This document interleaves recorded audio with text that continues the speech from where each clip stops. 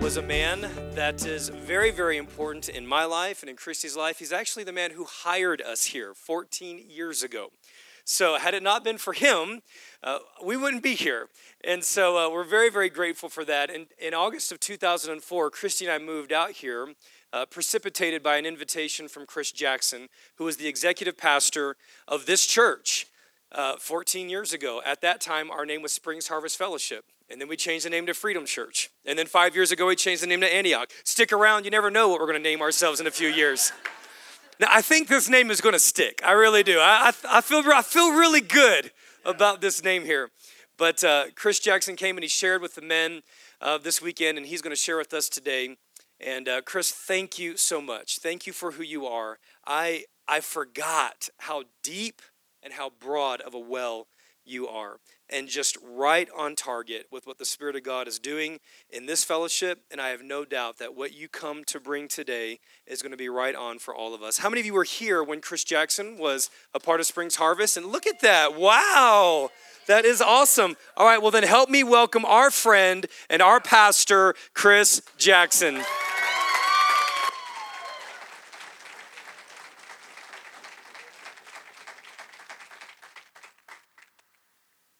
So, you're welcome.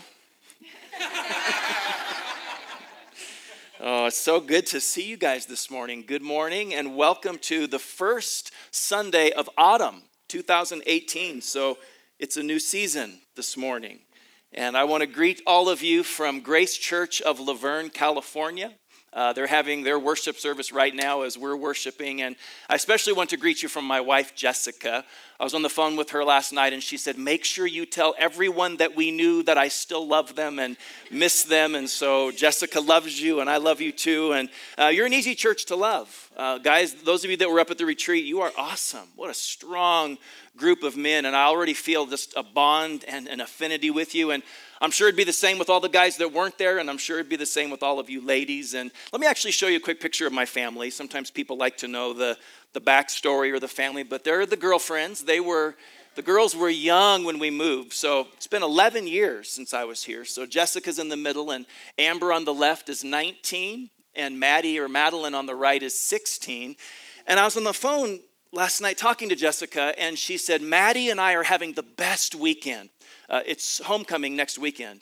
And she goes, babe, we're having the best weekend. And just so you know when you come home, Maddie is so excited for homecoming, so just don't worry about anything. And so I think that was code for we've been shopping. And don't freak out when you see the checkbook. Trish, do you think that might be what? Trish is a good friend of my wife, and she probably knows that's what she's saying. But, oh gosh, we adore Jade and Christy. Jessica and I met them. We adore Martha, and Todd and Carmen Swank are some of our best friends. And I was thinking back on when I first met the Duncans. Todd and Carmen introduced us to them, and we didn't really know you. You were just this beautiful, fun, young, newlywed couple. And we had a house on Slick Rock by Dublin and Powers, and the Swanks asked if the Duncans could stay in our house. We were going out of town for the weekend, and we said, yeah, sure, no problem. And we go away for the weekend. We come back, and we get into our kitchen, and on our kitchen table, there's a check for $25 and a little note that says, thank you for letting us stay here. Sorry about your candle. And so I'm snooping around the house, and there's this massive hot wax smear all across the floor of our living room. And I couldn't figure out what was our candle doing on the floor, and how did it get kicked over? And I don't know. I think my mind is just too pure to imagine how that happened, but I do have other memories about the Duncans.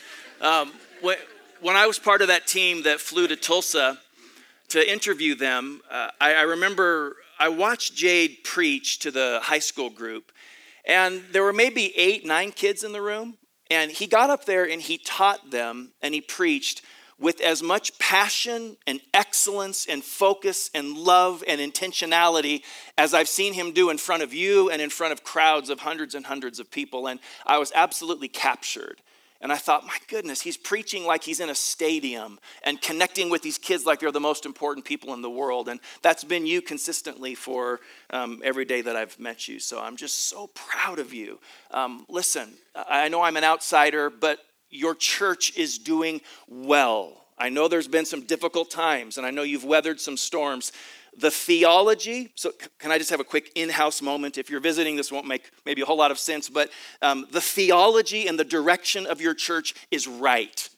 It's rock solid, and the direction you're moving is strong and clean and accurate, and it's powerful. And I really do think you've turned a corner, and I really do think it's not just first Sunday of autumn, but I think it is a new day and a new beginning. I love your staff. Any church would be lucky to have the staff that you have here. And so if you're all looking to move to California, I could, I'll probably never get invited back here, but I'll take you. So when you're a guest speaker, you kind of feel a little bit of a pressure to either say something memorable or be profound or give a word that's kind of we also adore you, Caitlin, so much. And I cannot wait to see you hopefully later this evening. Joe, can she skip your event and join us later this evening? So no pressure, but the whole church is listening. But when you're a guest speaker, you kind of want to either bring a word or something that really, strengthens the church or helps the church. But as I was thinking and praying, I really have something very simple I want to share. And I want to encourage you. And I want to just share something with you today that might be kind of a personal thing in your life and will hopefully just minister to you as people. So open up your Bibles to the book of 1 Peter chapter 5.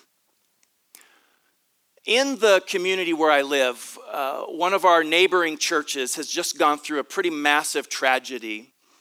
The pastor of this church, and it's a really large church, it would be in the mega church category. This pastor's 30 years old, has a beautiful 29-year-old wife. They have 3 boys under 5 years old, and this church is maybe a few miles from my congregation. But this pastor battled depression and anxiety and took his life a few weeks ago.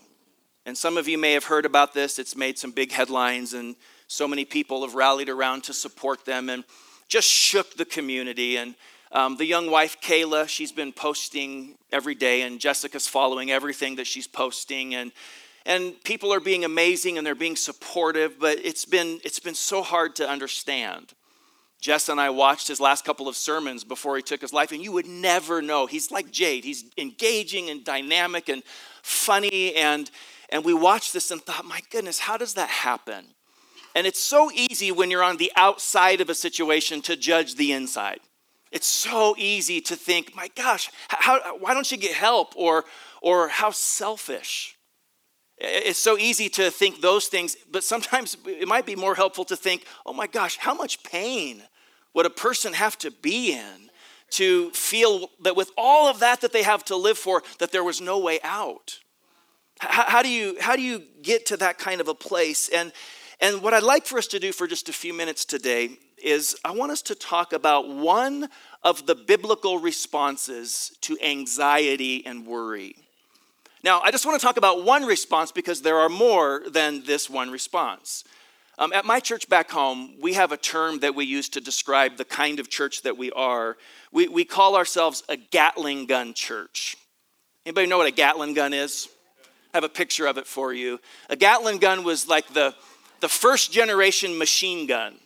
And so before they had the automatic, weaponry mechanisms, they created these weapons where there were multiple barrels, and you would fire one barrel and then it would rotate, and then the other barrel would discharge and it would rotate.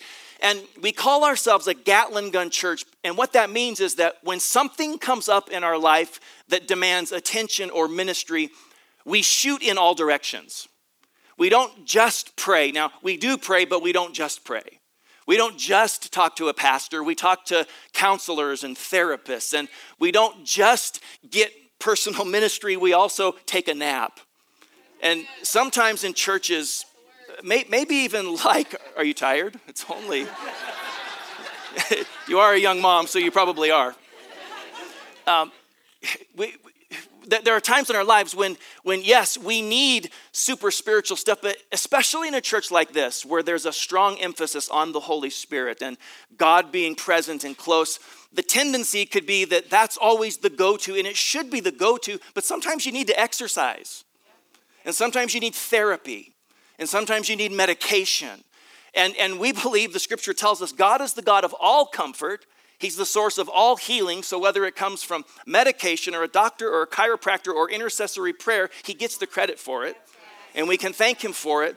And so I just want to focus on one biblical response to anxiety. Anxiety is crushing. Now, we all feel anxiety to a level, but when you have an anxiety disorder, it is disorienting. Jessica and I were having dinner a couple of weeks ago with some very close friends. She's a superintendent of a school district, and he's a brilliant psychiatrist. He's a medical director of a psychiatric hospital. And he was sharing with us that suicides in America have risen by 25% since 1999. And he was telling us that it's almost impossible to understand anxiety if you don't have it. Now, again, we all feel anxious, but it's almost impossible to understand it. He said, imagine the most intense examination or interview you've ever had. The interview that your whole job career hangs on, or your final exams in school, and then multiply that by 10 times, and then feel it 24/7. And you can't escape it. So it's not just an issue of don't you realize that there's help out there? It's how can I get out from under this crushing burden? And since anxiety, even at a low level, can be so debilitating and so crushing, and by the way, quick pause, I do think maybe this is a bit of a word of sorts for your church, because one thing that's so clear about Antioch is there's an ethos of rescue here. We talked at the men's retreat that at its core, Christianity is a rescue mission. And when we respond to Jesus and when he says, follow me, what he's saying is, listen, I'm leading the greatest search and rescue mission in the history of humanity. And I want you to join me. And if you're rescuing people, you're going to have swarms of people in here who are battling depression and anxiety and eating disorders and self-harm issues and all kinds of stuff. And so we need to talk about it and be ready to process. But even at a low level, anxiety can be so crushing that Jesus said, in Matthew 6:25, he said, do not be anxious about your life. In Philippians 4:6, the Apostle Paul said, do not be anxious about anything. And then in 1 Peter 5:6, and if you're there, the Apostle Peter says, humble yourselves therefore under God's mighty hand, that he may lift you up in due time. Cast all of your anxiety on him because he cares for you. Be alert and of sober mind. Your enemy, the devil, prowls around like a roaring lion looking for someone to devour. Resist him, standing firm in your faith, because you know that the believers throughout the world are undergoing the same kind of suffering. And the God of all grace, who called you to his eternal glory in Christ Jesus, after you have suffered a little while, will himself restore you and make you strong, firm, and steadfast. To him be the power forever and ever. Amen. How often in your life do you feel out of control? I don't mean like a freaking out, I can't handle it. I just mean even at a low level. How often do you feel out of control? Any control freaks in the room? Do you ever think about, let's just raise the anxiety level for a second. Let's think about all of the things that we can't control. Can you control your health? Now, I realize that some people, are you 18 and you said yes? So or Dan Anderson and you said yes. Can you do a backflip? I used to. I haven't been able to do it. Can you still walk on your hands? We raced each other across the sanctuary walking on our hands. Can you do it right now? I'm not going to do it. I'm not going to right now, but can you? Just real quick. Is that unholy? Tuck your shirt in. Dan.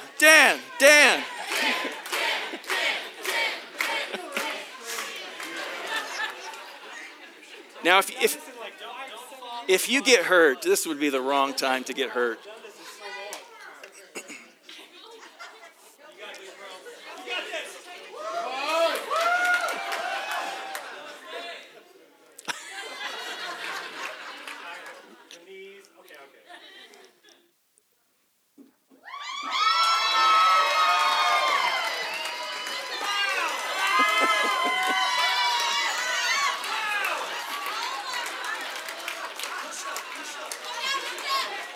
Wow.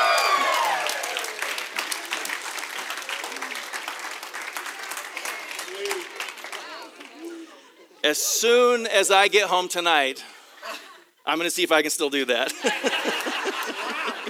But not in front of all of you. But listen, even if you say, yeah, I can control my health because I diet and I exercise and I'm conscientious and now I'm doing paleo and now I'm doing that. That's all well and good until the celebrity fitness trainer keels over at 50 from a heart attack in the gym. Or how about your finances? Can you control your finances? And there are people who, in my church, who might say yes, because in our church, we do Dave Ramsey's Financial Peace University. And so we have an emergency fund, and we're figuring out how to retire our debt, and that's good. And if you follow Dave's stuff, you will have a better financial future. But isn't his whole premise built on a functioning stock market? Can you control the stock market? No. In fact, it seems like even when you have a lot of money, you really can't control it. I mean, Ecclesiastes chapter 5, verse 12. It says, the sleep of a laborer is sweet, whether they eat little or much. But as for the rich, their abundance permits them no sleep. And that doesn't make sense to me because it seems like the more you have, the less anxious you would be. And yet, according to the wisest person who lived, the more you have, the less control you have. How about if you're in high school? Can you control how much money the college will offer you in your financial aid package? I mean, you can write a killer letter. You can have a good resume, but you're not actually in control of that. And when you graduate, can you control the job market? If you're successful, can you control how successful? Maybe you're super talented. Does that mean you can control if you get a book deal or a record label or drafted into the NBA? Or how about relationships? You know, I cannot control whether or not a free-willed individual will love me. I can make myself lovable. I can make myself easier to love. I can serve. I can position myself. But at the end of the day, I have no control over the heart of another human being. And if I can't control my health and my finances and my success and my relationships, it leaves me feeling very uncertain. It leaves me feeling uncertain in the areas of my life that are the most important in my life. And uncertainty is the foundation of anxiety. My God, what am I going to do for work? How am I going to make this happen? How do I make ends meet? How are we going to get through this? I'm uncertain. Now, generally speaking, anxiety is a feeling of worry or nervousness or unease, typically about an imminent event or about something that's uncertain. We feel anxiety about a meeting because we don't know the outcome. We feel anxiety about confrontation because this thing might go south. In psychiatric terms, an anxiety disorder is when those feelings reach the point of neurosis and they take control and we can't shake it. In fact, anxiety is being called a modern day plague. Y'all remember our history lesson from the 1400s? Remember the bubonic plague? Swept through Africa, Asia, Europe, killed millions of people. Psychology Today magazine is calling anxiety a modern day plague. We're all affected by it. And it's increasing along with the increase of technology. Isn't this crazy? Wouldn't you think that with more technological explosions and better scientific discoveries and better health aids, we would be less anxious? But we're actually more. Anxiety is exponentially increasing in our world today. And there are a few reasons for it. First of all, we're already talking about it. It's our lack of control.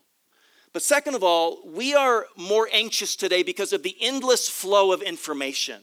I didn't grow up with the World Wide Web in my pocket, but it's there now. And so when a crisis happens in Australia, my phone tells me about it within minutes. So I'm not only carrying my personal anxiety, which can be debilitating, I'm carrying the anxiety of the world. And we humans weren't meant to carry that much. The other thing is that the pace of our world tends towards stimulation. The pace of life tends to wind us up and make us move faster. Nothing in life today, unless we push back, asks us to slow down. In fact, do any of you watch This Is Us? Incredible show. But we were watching it. Jessica and I fell in love with it. We love all the characters. But we were so enjoying the show that we told the girls, you got to watch this with us. So we watched this episode of This Is Us. It was so good. And as soon as it was over, they were like, that was awesome. Let's go to the next one. And we're like, no, well, wait a minute. This is like a TV show. You watch it tonight, and then a week later, it will be back on. And they're like, wait a minute. There's not like a whole season that we can just binge. We like this. Let's just binge it. And I grew up when Magnum PI, you actually had to wait. Did you know they're doing a Magnum PI reboot? I'm such a Tom Selleck fan, but I'm going to have to try it. But the pace of our life is such that doctors are telling us the pace of our life is actually rewiring our brains and our bodies, and it's causing us to ramp up just automatically. And so isn't it interesting that thousands of years ago, God implemented some things with his people that were anxiety blockers? Isn't it fascinating that thousands of years ago, he gave a command to take a Sabbath, maybe even a Sabbath month, like you just did in July, to take time to withdraw and shut down and recalibrate and regroup. If we're going to understand anxiety, and we'll get to our text here in just a second, you have to understand anxiety's twin sister, which is worry. And I want to show you the definition of worry. I'll actually show it to you through a picture versus a word. This is the literal technical definition of worry. It's right here. The word worry, if you look it up in an English dictionary, the word means to strangle. And it comes from an old English word that means to choke, strangle, or shake. And so the way they describe it in dictionaries is they if you saw it in a sentence, it might say, the dog was in the corner contentedly worrying a bone. And so when a dog clamps down on the bone, and have you seen that? And they go back and forth and they're shaking that thing. That's the literal technical definition of worry. So when worry is unchecked in our lives, when anxiety is unchecked, it's like we're gripped by the throat and we're being shaken back and forth. And we lose our perspective when we get off balance and we're dizzy and it's about to take us off. And God tells us, don't let that rule your life. Don't let that become the oxygen you breathe and the ethos that you live in. Becoming a Christian does not automatically take these things away. There are people who meet Jesus and their lives are so transformed that you would never recognize them. But for a lot of us, what Christianity does is it opens the door. Positionally, we're free and we're clean and we're right with God, but it opens the door to freedom and deliverance. And so we have to learn how to push back on these things. And so in 1 Peter 5 again, we'll look a little bit at how to do that.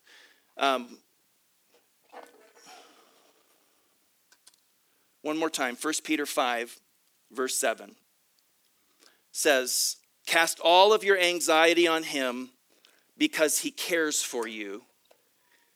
Be alert and of sober mind, for your enemy, the devil, prowls around like a roaring lion, looking for someone to devour. So, a couple of simple observations from this text. There is someone strong enough to handle your future and to handle your concern and to seize control, but it's not you. To God, the text ends, not you, not me. To God, it says, be the power and the glory forever and ever. Anybody who's ever been associated with a 12-step recovery program knows that your freedom is dependent on the power from an outside source. God is strong enough to take control, but we're not. And so when we're not in control, we have to deal with anxiety. And so how do we do it? According to the Apostle Peter, there's two options. Number one, we can carry it. Or number two, we can cast it. And the preferred method, according to Peter, is to cast our anxieties. And the reason that he's connecting this with your enemy, the devil, who prowls like a roaring lion, is because uncast cares become a landing strip for demonic activity. Cares that are carried and uncast become an open door for the enemy to ravage our lives. He devours the one who's being strangled by worry, who's being strangled by anxiety. You and I have an enemy. You realize that, right? Now, we're not weird, flaky, super spiritual people that think every bad thing that happens is the devil. We're humans. Our world is broken. I can make a bad choice. It doesn't mean it was the devil, but we have an enemy. In fact, C.S. Lewis said, one of the things that surprised me when I first read the New Testament seriously was that it talked so much about a dark power in the universe, a mighty evil spirit who was held to be the power behind death and disease and sin. The difference is that Christianity thinks that this dark power was created by God and was good when he was created, but then went wrong. Christianity agrees that this is a universe at war. Enemy-occupied territory, that is what this world is, and Christianity is the story of how the rightful king has landed, you might say has landed in disguise, and is calling us now to take part in a great campaign of sabotage. In Acts 10:38, it says Jesus went around doing good and healing all who were oppressed by the devil. Again, not every weird thing that happens is spiritual warfare, but there is spiritual warfare. And it looks for a landing strip. And Peter says that uncast cares become the landing strip. So just think back to those times when you're gripped with worry. Satan is described by Jesus as a thief that comes to steal, kill, and destroy. When you're gripped by worry, your joy is stolen. Your peace is stolen. Your perspective is stolen. Everything is skewed. And it can just ruin you. Here's another way to think about anxiety. The technical Greek word for anxiety in this passage is a word that means to fracture and divide. It means to take a hole and put enough pressure on it that it splits and then separates from its core. And so when we're anxious, we become fractured and separated and scattered. And instead of having a peaceful, unified core, we're just all over the place. We're a fractured, fragmented mess. And that's vulnerable. Because when you're in that place, you are not strong enough to resist the whisper of the adversary. You're not strong enough to say, no, that's not reality. There's a greater reality. When we're in that place, we're just vulnerable and it just soaks right into our soul and it starts to permeate us. And so what do? Well, I told you it's a simple message. It's a simple strategy, simple but incredibly difficult. We can carry our cares or we can cast them. Verse 7, he says cast. That means throw, offload, heave, shot put. Do whatever you have to do to get this off of you. Cast your anxiety on him. Why? Because he cares for you. Now this is awesome. I'm reading out of the NIV and it says cast your anxieties. Back in the old King James Version days, the text actually says cast all of your cares on him for he cares for you. That actually makes a little more sense because we're only anxious about the things that we care about. I care about a lot of people, but I don't feel anxious about someone unless I really care about them. But he says, you can cast your cares on me because you are my care. He cares for you. And the reason that we don't feel like he cares for us when we're anxious is this. When we are living in an anxiety-ridden, fear-motivated future, God is not in that future. Anxiety takes us into a fantasy world where we're imagining worst-case scenarios, and God is not fantasy, God is reality. And so the reason that anxiety can destroy us is it takes us to a place that's beyond God's ability to reach us. God can't reach us in a fantasy because a fantasy doesn't exist. He's not there. If your worst case scenario happens, God will meet you there. If your fearful future happens, he'll meet you because the future will be the present and his name is I am, present tense. Whatever comes into your life, he will meet you in that place. But if you live in a fear-induced future that's not even real, that's not even anything real to deal with. And so anxiety and fear and worry It's common to mankind, but it takes us out of the grip of God's grace. I don't know who said it. If you ever want to find an author for a famous quote, you can either say it's Winston Churchill, or it's Mark Twain, or Benjamin Franklin, or Jay Duncan maybe. But did you say this, that I'm an old man? You didn't say that, but I think it was Mark Twain said, I'm an old man, and I've known a lot of troubles, and some of them even happened. At the end of our life, we're going to have lived a lot of troubles. And listen, some of your troubles will happen. Some of your fears will come true. Not all of them. Not even the majority of them. A couple of them will. And when they do, he'll meet you in that place because it will be the present, and he's the great I am. But at the end of your life, I think you might say, gosh, most of my troubles never happened. I sure wish I had spent more time living instead of worrying.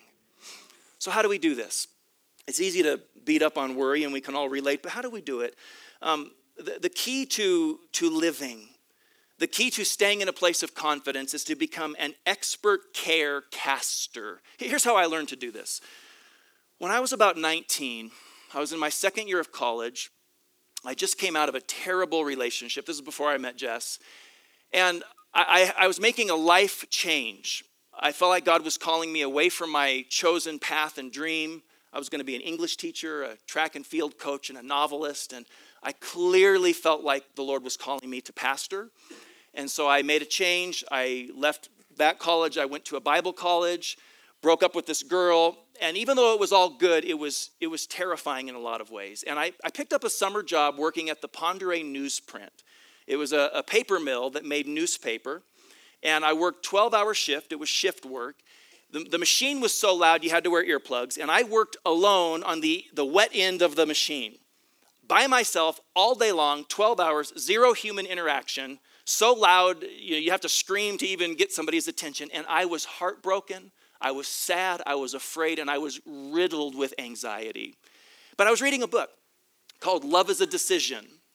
And in this book, Love is a Decision, the author was talking about the lights on a dashboard and how when the check engine light goes off, I know some of you might just put a sticky note over it and keep driving as long as you can, but the wiser ones realize this light is telling me something about the condition of the car.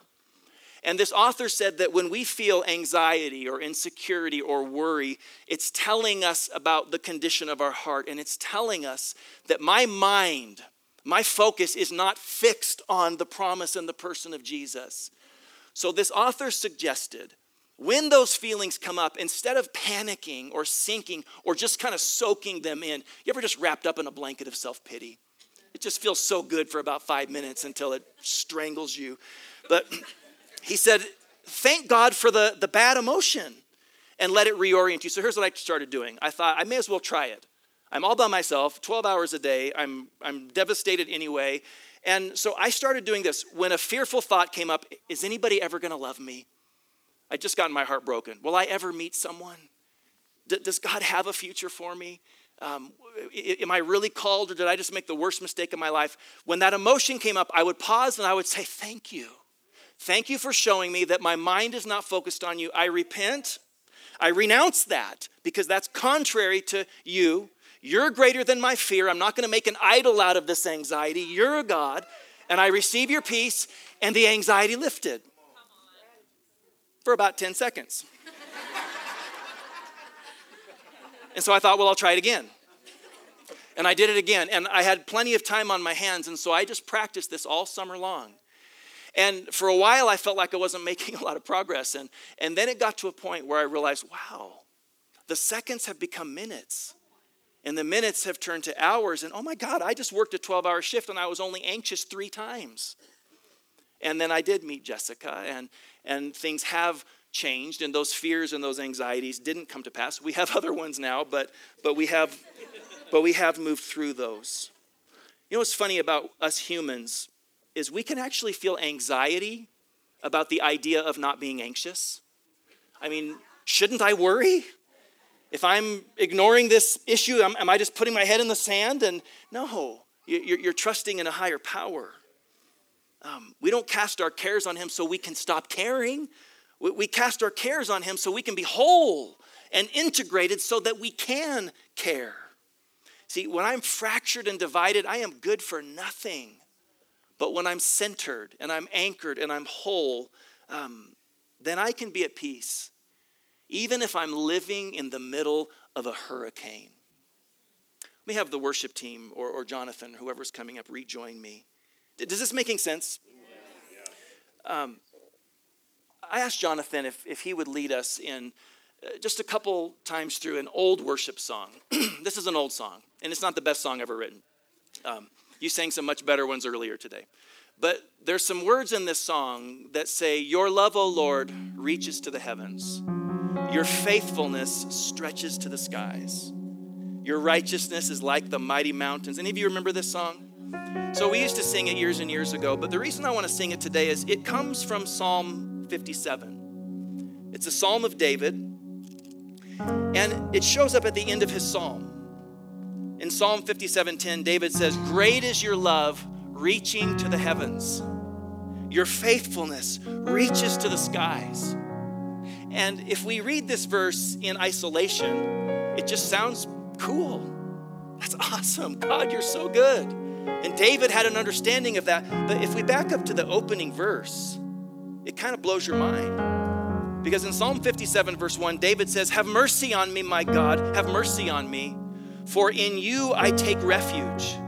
I will take refuge in the shadow of your wings until the disaster has passed.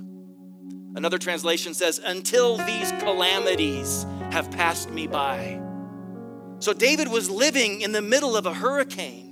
I'm living under the shadow of disaster, and yet your love, O Lord, reaches to the heavens. Your faithfulness stretches to the skies. You don't feel like his faithfulness is stretching to the skies when calamity is the shadow all around you.